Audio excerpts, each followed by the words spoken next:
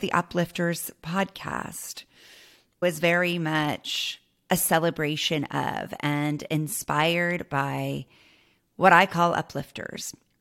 And these uplifters, these are the women. We've all known them. We've probably been them.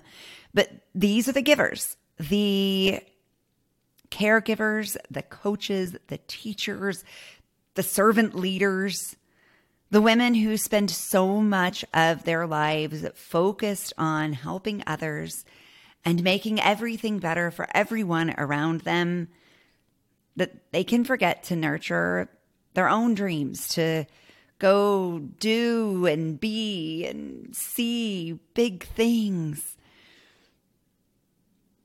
And this story, my story, is, I hope, just one more little bit of evidence for all of these women that it's not too late.